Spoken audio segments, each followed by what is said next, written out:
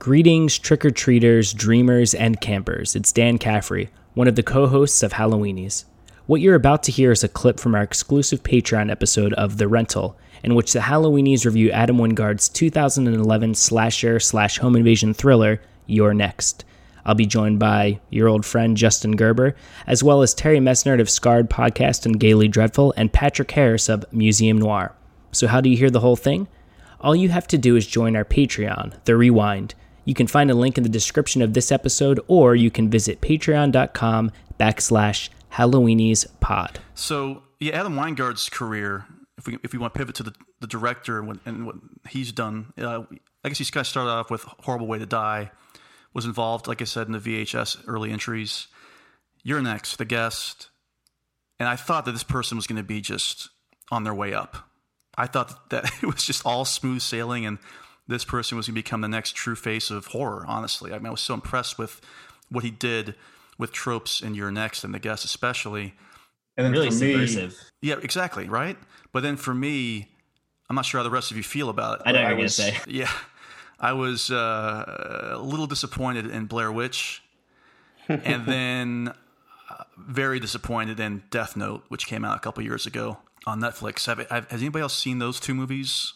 I've seen I Blair have Witch. not actually.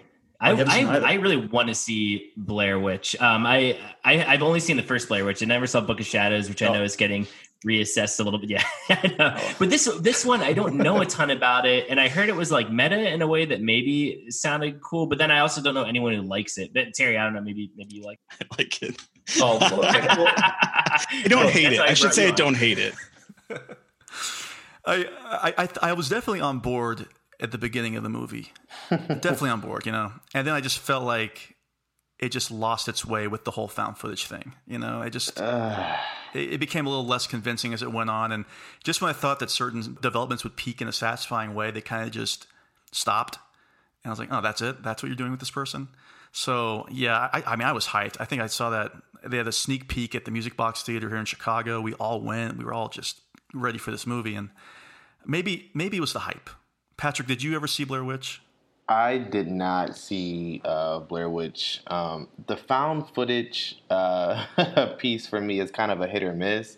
Yeah, that's true. And I think at that time I was kind of over it, and I did not hear good reviews. I'll check it out now, but I have not seen Blair Witch.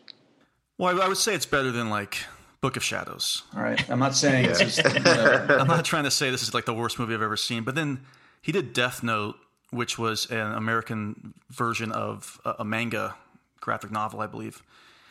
And, Willem Dafoe does the voice of the demon or whatever, but that didn't work for me either. Again, I'm not sure if anybody else here saw Death Note. Yeah. You know what? Don't worry about it.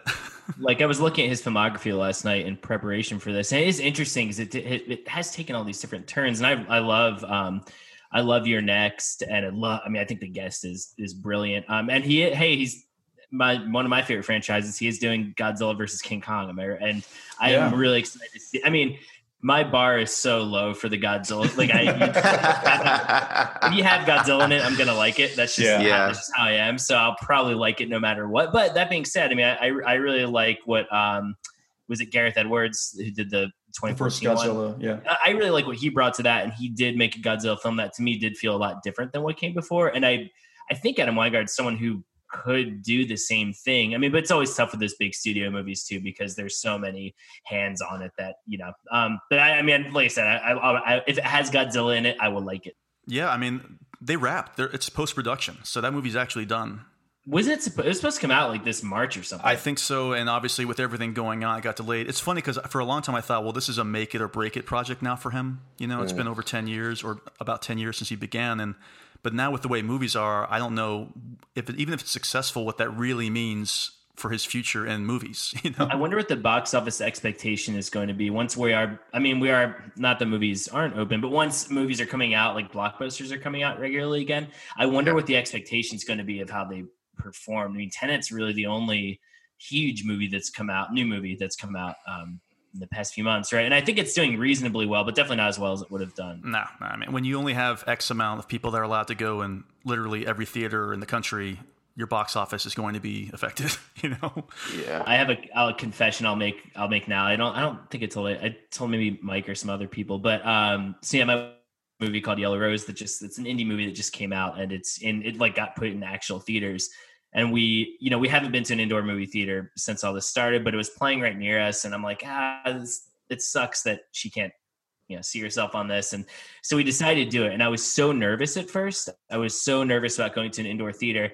And that quickly gave way to depression when I saw how few people were there in general. Like, this was on a Saturday night in, downtown Atlanta. And not just the movie we were seeing, just there may be 2 other people in the entire theater. So it was weird. I felt at first I was worried about my safety. Then I was like, I wish there were like a few more people here. And it just made me realize how dismal box office returns are right now. And like I said, the movie she was in wasn't going to be Tenet, but the theater was playing Tenet and a bunch of other stuff. And there was no one there. So, the industry was struggling before all this started. So I don't know what is going to, if you think this year has been interesting, get ready for next year in terms of the future of so many industries, I think theater chains, because most of them borrowed a lot of money from Chinese conglomerates when they did the dine-in, expanding the seats. AMC, Regal, I think is bought out, I think. But yeah, like what I read was that they all had enough money to get through November. And after that, it's like, I don't know. So yeah, we'll see. Thank you to Iron Man 3. We appreciate China for all their help on Iron Man 3.